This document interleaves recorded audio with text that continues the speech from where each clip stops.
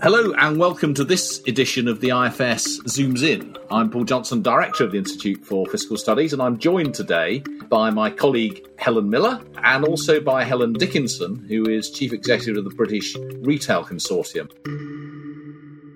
Today we're going to be talking about business rates. A pretty big tax, actually, raises well over £20 billion a year.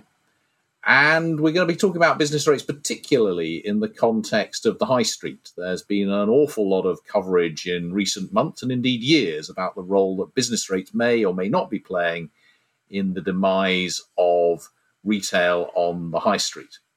So before we dive into that particular question, though, of business rates and the high street, Helen Miller, we're going to have to get our Helens right here.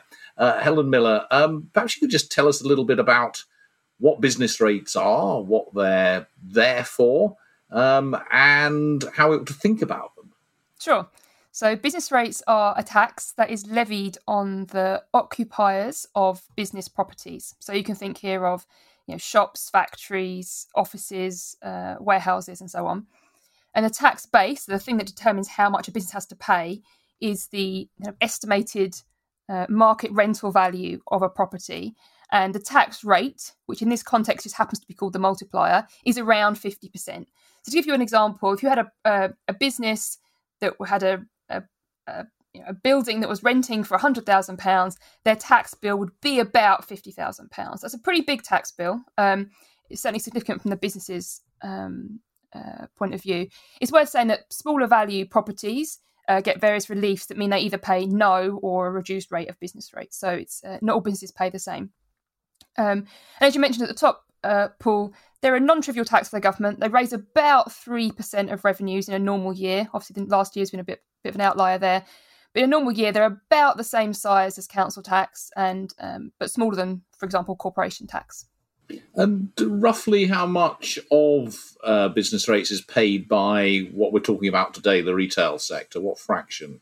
So it's about a quarter. So because obviously retail commercial properties are higher value, or have historically certainly been higher value than perhaps other types of sort of office type commercial properties. So a big proportion of the business rates bill sits on retail, which is about a quarter of the total. And then when you add hospitality onto that as well, it would probably be not quite as big a chunk, but another big chunk onto it too.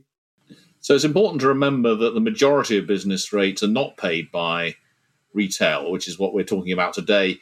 But that is a very strikingly high fraction, because of course retail and hospitality are not that big. I mean, they're a big important part of the economy, but retail isn't a quarter of the economy, and retail plus hospitality isn't, whatever that might come to, 40% of the economy. So all of the other factories and businesses and offices and so on pay the remaining chunk of business rates. And of course, between all other businesses, they're much more than they're a much bigger fraction of the economy as a whole. But one of the reasons that it's the retail sector that is particularly concerned about this is that for that sector, they're a particularly big fraction, or they're paying a particularly big fraction of the total.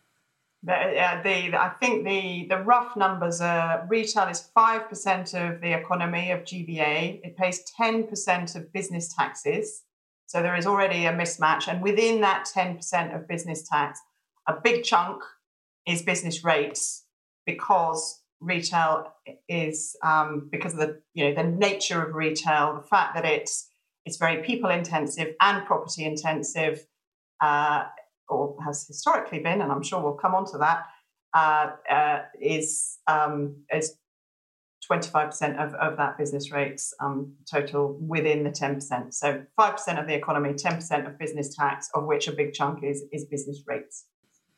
So how big a deal is that for retail business? I mean, it's a tax, but there are lots of other taxes. They have to pay employer national insurance contributions on their employees. They have to pay corporation tax, and as we've heard, they have to pay rent, and the rates are less than their rent. How big an issue is business rates for the retail sector? Big. It's probably, it's the biggest tax issue, and it is, in terms of the conversations that I have with retailers, people who are members of the BRC. This is one of their top three most important sort of policy-related areas. It was something that was vexing and a big priority pre-COVID. Obviously, COVID, I think, has sort of shone the light on it in new ways, because one of the things that the Chancellor did, very early in the whole COVID proceedings, as a way to sort of inject some support or lifeline, if you like, into the retail and into the hospitality industry, was to sort of suspend business rates initially for 12 months. But I think the reason he did that probably is because he knew that was a nice, easy mechanism to be able to provide that support quickly. But also, I think he knew that was going to be probably the number one area that would be top of the list in terms of things that retailers would be most concerned about. So it has been a big issue for lots of reasons, most notably because in a rising sort of commercial property market, it perhaps is less of an issue when those market values on which the business rates are levied are going up. Then perhaps it was less of an issue. We are not in that situation in commercial retail property, and haven't been for the last 5 years or so. So commercial rents on properties have been falling. So that is one reason why it's an issue. And then the other reason it's an issue is just because the very nature of the way that we all shop has been shifting. So the economics of physical spaces as generators of value has changed over the course of certainly my lifetime, and most particularly over the last 10 years or so. When you think about the way that we all shop being digital as well as physical, so the economics of physical stores has shifted, and that has brought to the fore the sort of taxation of them being out of step. So it probably those are the two main reasons, and then the third one actually is, I think, to do with the way that the system works. It's very unresponsive. It takes a long time for market values to reflect reality. There is all sorts of reliefs and things that make that even harder to flow through. Properties are only valued every 5 years, and that with a date that's 2 years before that valuation. So it's a very, in the view of we've got some policy experts here, but in the view of the occupier, certainly a very inefficient and ineffective and outmoded and pain in the backside kind of tax. So big issue. Yeah, I think we get the message. It's a big issue, and I think there's a lot in that most of us would agree with. But Helen Miller, I think one of the things that we worry about in this is what in the long run will be the effect of cutting or abolishing business rates, and it's perhaps less obvious than you might think that it would benefit the shops that are actually renting the properties that Helen Dickinson is worried about. So we'll come back to a lot of the specifics that Helen was talking about, but going back to the sort of the basics of business rates. I mean, are there reasons that perhaps in the longer term this might not be such as big an issue as perhaps some of the retail chains think? Yes, so I think from a business perspective, you can completely understand all the points Helen has just put across. It's a big tax, and every year you see this big tax flowing out to the Exchequer. Of course, it feels like a big issue. I think the key insight that kind of economics brings here, and that policy design people bring, is that you really have to look at business rates and rents together. And there are very good reasons, we can go through both in theory and actually have some evidence for this, that in the long run, higher business rates lead to lower rents. And the kind of key to that insight is that most of the value of a business is really about the land. So think about why a shop on Oxford Street has a higher rental value than a shop in Maidstone or Maidenhead. It's not because that shop is particularly nice. it's because of the location. It's the land value. And that the owner of that land, if you put up or down business rates, hasn't really got much, or put up and down rent, hasn't really got much choice. If you're a landowner, you own a shop in Oxford Street and your rent goes down, what are you going to do? There's not much you can do, really. You can't move that piece of land for sure. And you could close it and do something else with it, but that's often not a great option. So the landowners aren't very responsive to prices, whereas business occupiers are very responsive, or at least they're more responsive than landowners. So if rents go up or down, they have more choices. They could maybe rent a smaller shop or go to a different area, move out of town. And it's basically because business occupiers are more responsive to prices than landowners. The tax effectively ends up getting passed back to the landowner. And that's the theory behind it. We also have some good evidence for it. So in general, it's hard to work out how much of the tax is paid by business occupiers and landowners. But in 1990, we had a pretty big change of the system in the UK, and that allowed us to get some evidence on what happens when you put up business rates. And the answer was actually very clear, that you put up business rates, and even within 2 years, rents had gone down. And so there was pretty good evidence that actually even pretty quickly, rents responded to business rates. So stepping back from that, what does that mean? Well, it means that business rates, if they're predominantly paid, really they're burden on the landowner because of the supply and demand factors going on, then in the long run, business rates can't be what's killing the high street, because it's not really being paid properly by businesses. It's being passed back to landowners.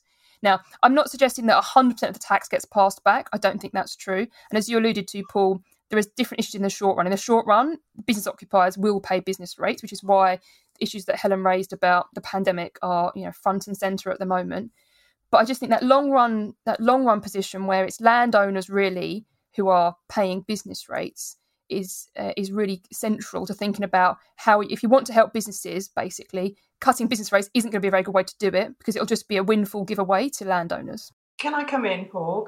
Please do. Yes, be really interested in your views on that. I hear very clearly, and Helen articulated it beautifully, and it's also an argument that the Treasury have put forward. I guess my having spent, I've been at BRC for 8 years. I've spent pretty much all of those 8 years talking about business rates, and the thing that I conceptually understand that everything that Helen said, but the thing that I cannot and have never been able to get my head around is that may be the case in the very long run if we had a perfectly functioning rental and business rates market, for in inverted commas, for want of a better description. So because we have a property market that historically has been based on long leases with upward-only rent reviews, the rent side of that equation doesn't move up and down as it should, or in the way that the theory might suggest. And then on the business rate side, that doesn't do the same either, because the way that the business rate system works, is it's a pot of money, and the joy from the Treasury point of view, it's always the same size pot, whether the market as a whole has gone down or up. So they always generate the same amount of money, and it also takes. I think it was Simon Wolfson, who is the chief executive of Next, who was trying to persuade me that it took between 5 and 10 years before the actual sort of correct market value of a business rate valuation flowed through to the actual business rates that he was paying, because of the 5-yearly valuations based on a sort of 0.2 years before that, and the fact that there's transitional relief. So all of those things, when you put them together and you look at the fact that, Helen was pointing back to 1990, the way retailers have different choices about how they offer goods to consumers these days. So there are 15% of shops up and down the country, between 10 and 15, that are empty. And if all of that was working well, then the business rates and the rent should sort each other out, and those properties should be taken up by a sort of willing buyer and a willing seller. But because from a retail point of view, retailers don't necessarily need shops in the same way as they did in 1990, what we are seeing, the consequence. So I think you initially you had a question of, is business rates kind of killing the high street? I don't think no is probably the sort of simple answer to that. But what it is doing is contributing to more store closures and more sort of job losses than we should want to see, because of all of those reasons. So there will be fewer shops, there will be some jobs that get lost, but we're seeing more of it because of the way that the system works, and because, coming back to the sort of interrelationship, I'm not sure how many decades it would take for that rent rate sort of equation to sort itself out, and that would be a lot of jobs and a lot of shops and a lot of communities that would get impacted in the intervening period. So that's the bit that I can't quite get my head around. Well, let's take there's several points there. I think it's worth drawing them out. I mean, one I think important point is really getting at the key issue that Helen Miller was talking about, which is this pass through to landlords. And I think your concern is, yes, you accept that in principle, but in practice, it will take just an awfully long time, long enough to create a lot of the problems that you're talking about, because of the way that the sort of rental market for properties works. Even if you were to reduce business rates dramatically in the short run, it would take a long time before those rents would rise, or put it the other way around. If you increase business rates in the short run, you're not going to get a cut in rents anytime soon, and therefore it has that real effect. Helen Miller, how do you respond to that specifically? I mean, there are other issues there, but that specifically is the issue that your argument, as it were, works in principle, but not in practice. Well, there's a couple of things to say about that. I mean, one is that I think Helen and I actually agree on quite a lot of stuff here. I think that there obviously are problems in the rental market. It means rents don't adjust overnight. That's for sure true. I think it's worth thinking about here that we've had business rates for a long time, and a lot of shops haven't changed dramatically in value. Some have, but a lot haven't. So a lot of the business rates that a shop pays kind of has been there for decades and will have already been passed backwards. So most of it has already sort of been baked into the rents from the past. Obviously, when you change business rates, that change can take time to work through to rents. And I completely agree that there's some weird asymmetry here because of the rental contracts often being upwards only.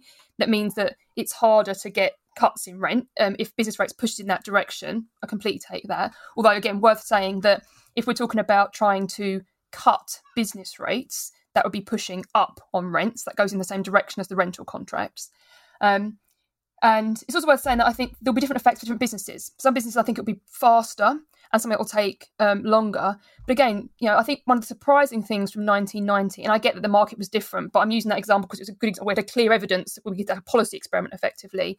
That study found that you put £1 on business rates, and within 2 years within London, 85p of that had gone through rents. So actually, that was a remarkably quick response. Now, I think that seems surprisingly quick to me. I think actually usually it would take longer than that.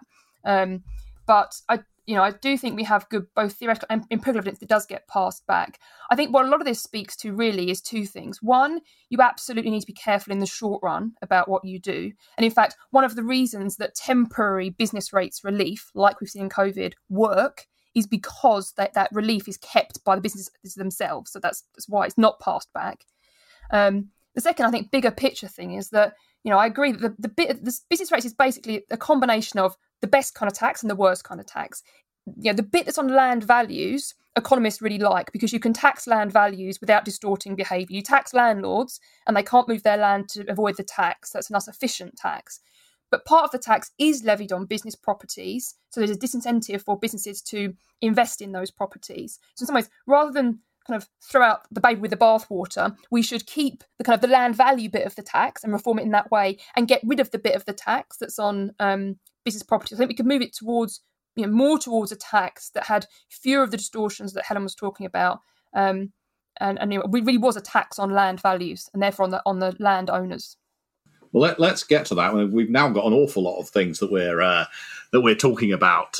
But Helen Dickinson had a second set of issues, which was about the slowness of the fact that you only get revaluations for business rates once every 5 years, and often it takes a long time, even for the business rates to adjust, let alone rents. I presume that that's something that you would also agree with, that that's just a flaw with the way the business rates works.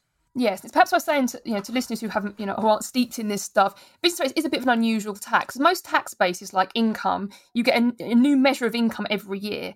With business rates, as Helen was saying, you get a valuation, and that sticks for 5 years until the next valuation, and actually often a bit longer because of transitional reliefs, slows things down, and that means that bills can move quite out of line with rents in a way that I absolutely think is problematic. So ideally, if you're going to have this kind of tax, you want revaluations to be as frequent as possible. I mean, in an ideal world, you'd have them every year.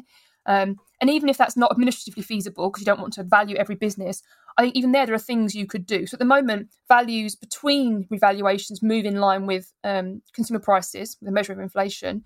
You could, for example, move them in line with a local index of property prices, so that values more closely reflected local conditions. Now, that wouldn't solve all of the problems with business rates, but it would mean that for a business paying a bill, their actual bill would be more closely reflect the economic conditions they found themselves in. So you can limit some of those problems. And I saw Helen Dickinson giving that a double thumbs up.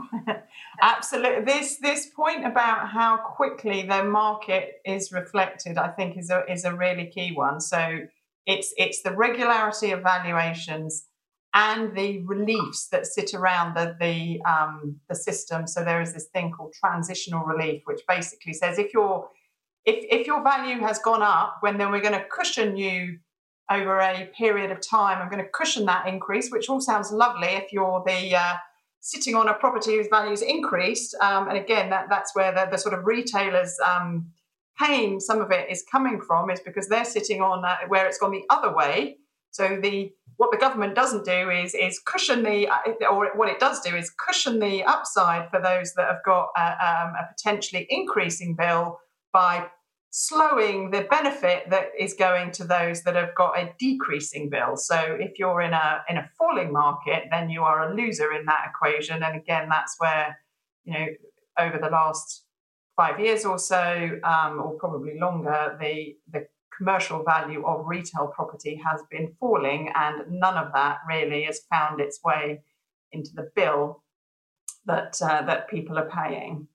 And there are geographical implications of this as well, presumably. I mean, we've heard the government talk about levelling up, but we've got a system which, because it is so slow to respond effectively, will be overtaxing those high streets where things are going to pot, and undertaxing relatively those high streets that are getting better and better. Yeah, so the winner of that scenario, obviously COVID has probably made it even more complicated, but the winner of that scenario pre-COVID was, the office in London, and the loser in that scenario was the shop in Bolton.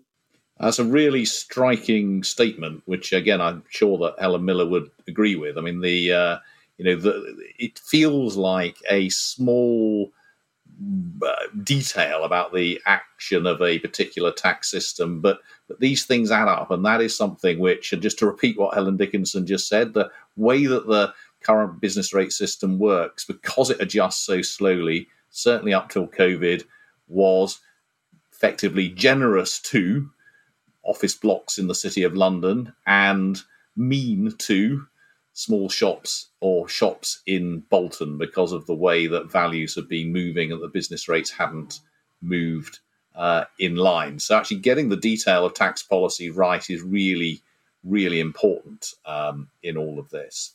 One thing that listeners might be perhaps a little surprised by is something you've both focused on, which is that business rates are paid by the person renting the property and not by the owner of the property or the land. Couldn't we get round all of these problems by charging business rates on the owner rather than the renter? Why, Helen Miller, do we not do that?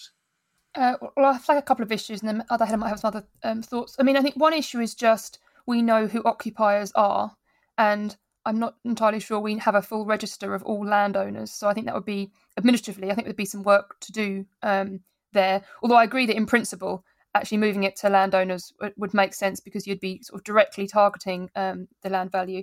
Because one other... I'll stop you there. It's a remarkable fact. I mean, it is true that we don't know who owns the land in the UK. And I think we're internationally unusual in not knowing that. But it is something which probably surprised people to know that one of the things that stops us implementing this tax in a more effective way is we just don't know who owns chunks of the land. And of course, it doesn't mean we can never know. I mean, I guess we could go, in principle, we could go find out. But in terms of it wouldn't just be an easy switch overnight to do that. It's also worth just highlighting, two other perhaps obvious points. One is that if you did change the legal incidence of the tax, then you would need you would expect and need quite a big revision in rents pretty quickly, because obviously, rents are already reflecting business rates, and you'd be moving the tax. So you'd expect rents to adjust by really quite a lot. That would be quite a big adjustment, I think. And the other thing is that one thing you can do, given the current tax is paid by businesses, is what we talked about with temporary relief. So one way you can help businesses at the moment is to temporarily relieve them and give them a benefit that isn't passed back. And obviously, you lose that ability. So I'm not saying we shouldn't do it for that reason, but just to flag that there is that's one difference between having the incidence on an occupier versus a landowner. Do you have any views on this, other Helen? Not particularly. I mean, I must admit, I didn't even know that we didn't know who owned all our property. So that's a new one to me. I think one of the things that has come up in lots of the conversations that we've had, whether it's a register of just giving more transparency to who owns, who pays, and ideally who owns what. Because again, another sort of anomaly, talking of anomalies of the system, which is kind of connected to your question, is the fact that rental deals between landlords and tenants take many forms, with rent-free periods and contributions to fit-out costs and discounts and breaks at certain points and all the rest of it. But it does mean that when you are comparing a sort of deemed market value for the purpose of the assessment of business rates by the valuation office, that is an art, not a science. And so again, my list is getting longer of problems, but another problem that many of the retailers have is that they don't agree with the valuations office assessment. And part of the reason for that is because it's so opaque as to who owns and who pays what. So we have no transparency. So I suppose that's a sort of wider visibility point than your sort of who owns a property. But the whole issue of getting more sort of data into the market to enable the market to work more effectively, whether it is on land values or on rental values, surely has to be part of the answer to solving the Treasury question, which is, the promised nirvana of what are they going to do with their review of business rates, because they said they're going to do something, and they have in their manifesto said they're going to reduce the burden. I translate that to the pound burden, but whether it means the administrative burden, don't know. But they're going to reduce the burden, which they put that in the review consultation and in their manifesto of the current government. So they have got a real conundrum, because there isn't an easy answer to all this. No, and there really isn't, given that they want all the money that they're currently getting. I mean, they're not exactly awash with cash at the moment. And your point about administration is again an important one that I guess most people don't think about very much. But I can't remember the numbers, but there are huge numbers of appeals against business rate valuations, aren't there? Which put an enormous cost on business. Tens of thousands, I think, is what springs to mind. I can't remember the number off the top of my head. That number went. It sort of went. It went down or up? It went in one direction, because they put in place a new process called check, challenge, and appeal, which basically meant that there was all sorts of hurdles that had to be got through even before you got into the gateway of the current system that the government put in place. So there is a lot. The value, I don't know the details of how the valuation office works, but the feedback seems to be that we have a government agency that isn't resourced up to do what it needs to do in the volume that it needs to do it, and all the things that we've been talking about up to now just exacerbated the need for really efficient dealing with sort of queries and appeals, and we haven't even been able to do that. Well, that's a familiar problem right across public sector delivery at the moment, it seems. You mentioned the fact that there is a review of business rates ongoing. I'm going to ask each of you what you hope for from that, given the constraint that I think Treasury is going to want to continue to get as much money as it does, roughly speaking, from business rates. Helen Miller, where do you think that review should land? And I'm not going to allow you just to say move to land value taxation again, because we know that's not fair. That's not fair. So I think big picture, we should move to a land value tax. We should basically do the correct thing structurally for the next 50 years, and not just tweak. So I don't disagree, but I do think that's the right thing. But if you really, if government's really not going to actually grapple with the real problems, then I think you'll have to accept that you're in a world of making the current system less problematic. I think the big thing they could do there is try to revalue as frequently as possible. I think politicians got this wrong in the 2010s. Somebody, I think maybe even George Osborne, was basically trying to argue that you should delay revaluations to stop big changes happening. That's completely back to front. You should have revaluations as close together as possible so that whenever the changes do happen, they're going to be smaller. So revalue more frequently, and I would look seriously at in-between valuations moving towards something more like a local property price index rather than CPI. And Helen Dickinson, I mean, in terms of focusing particularly on the high street, and you mentioned right at the beginning the sort of competition from online. I mean, where do you think government should go with the review to help out on that? Well, I think it's a really interesting one because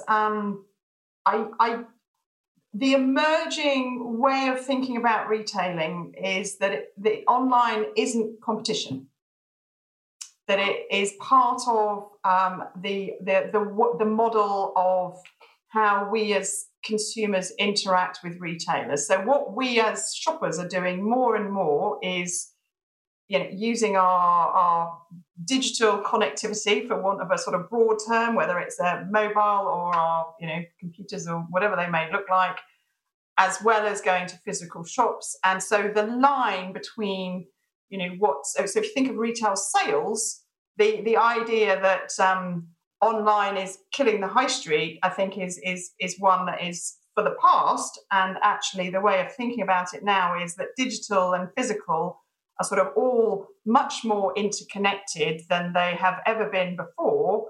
And so from a government solution point of view, what we want to do, or what the government hopefully will want to do, is it will want to make sure it's not undermining the sort of digital innovation and connectivity that we are seeing by retailers, whether they're sort of pure play retailers, but also much more increasingly retailers that have shops as well as a digital offer. So on the one hand, we want to save that because the UK is actually showing that it is quite good at that. And on the other hand, it wants to make sure that it is not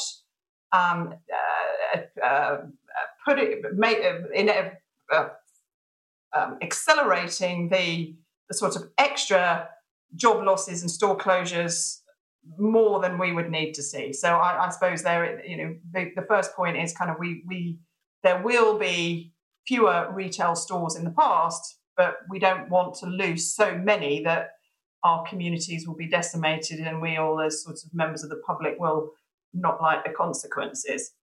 So that is a long-winded way of saying that I think, the things that Helen M has just highlighted on more regular valuations, the more that we can reflect the market in between times, fantastic.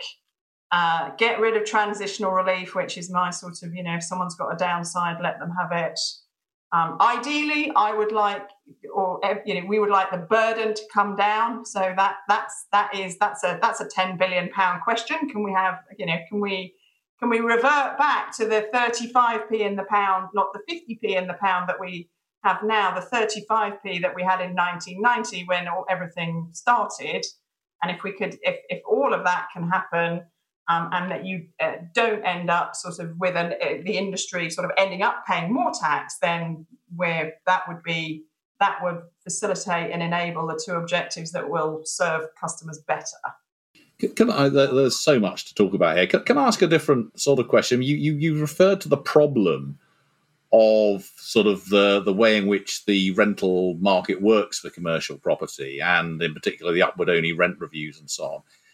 Is there sort of legal change that we should be looking for there, as well as or even instead of thinking about business rates? I mean, again, it is a very strange concept, this idea of upward-only rent reviews, and clearly creates stickiness that, as economists, I find very bizarre. Yeah, I mean, that's a great question that I'm not sure I know the answer to. I don't know if Helen has got a view, but I think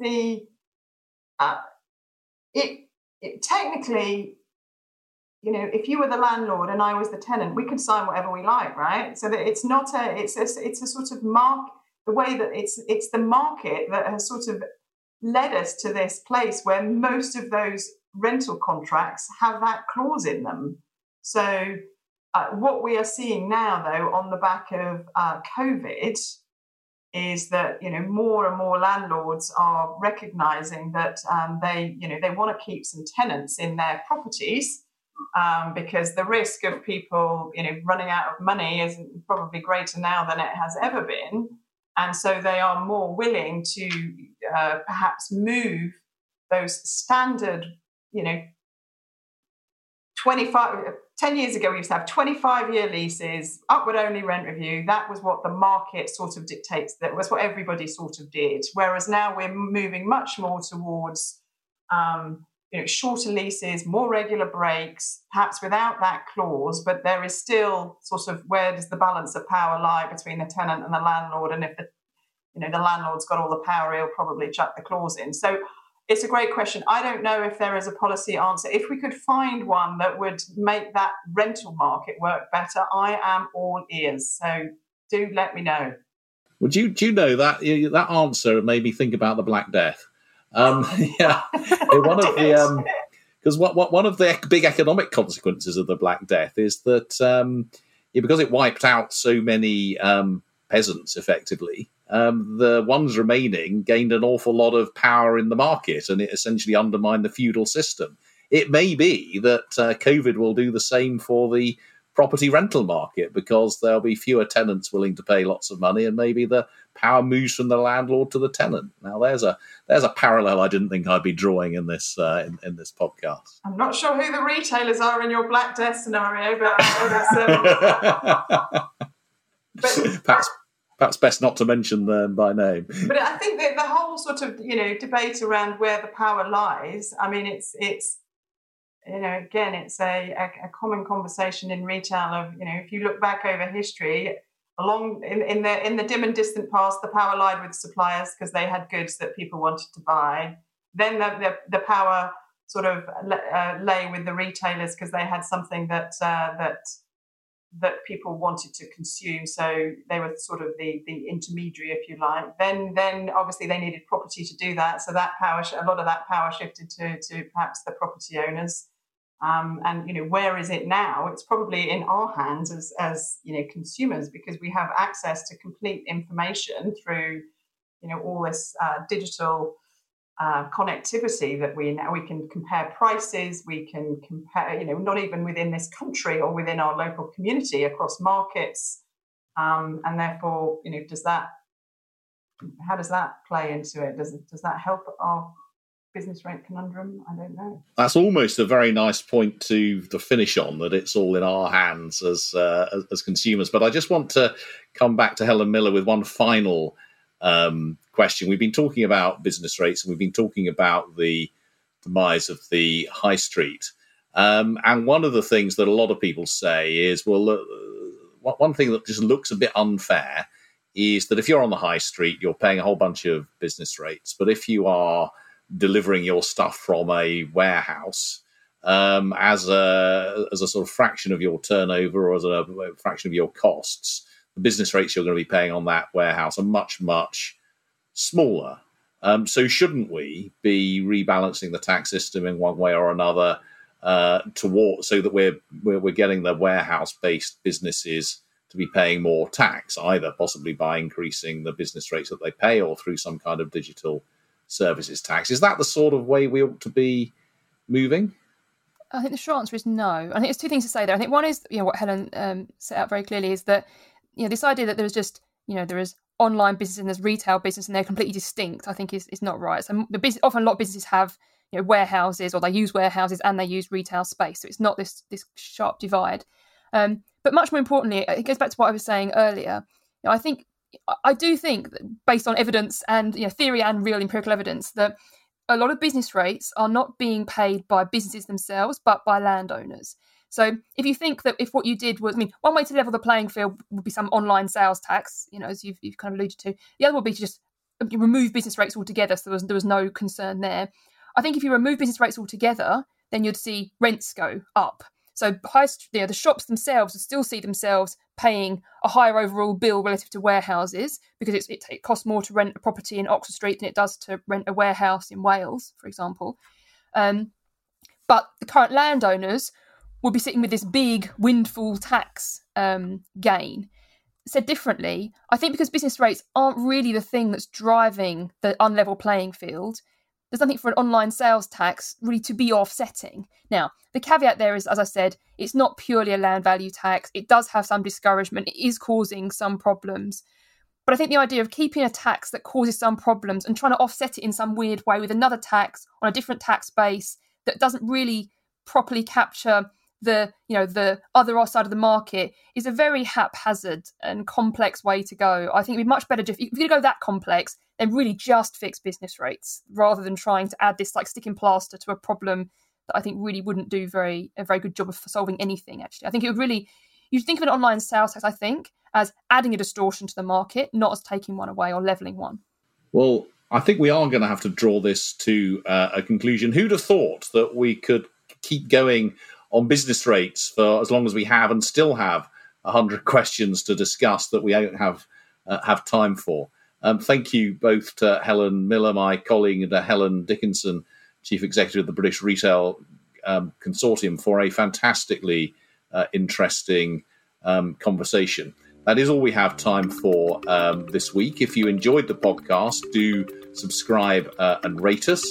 For all our latest work, please visit www.ifs.org.uk, where you'll find an enormous amount of research on business rates, other taxes, and a great deal else besides.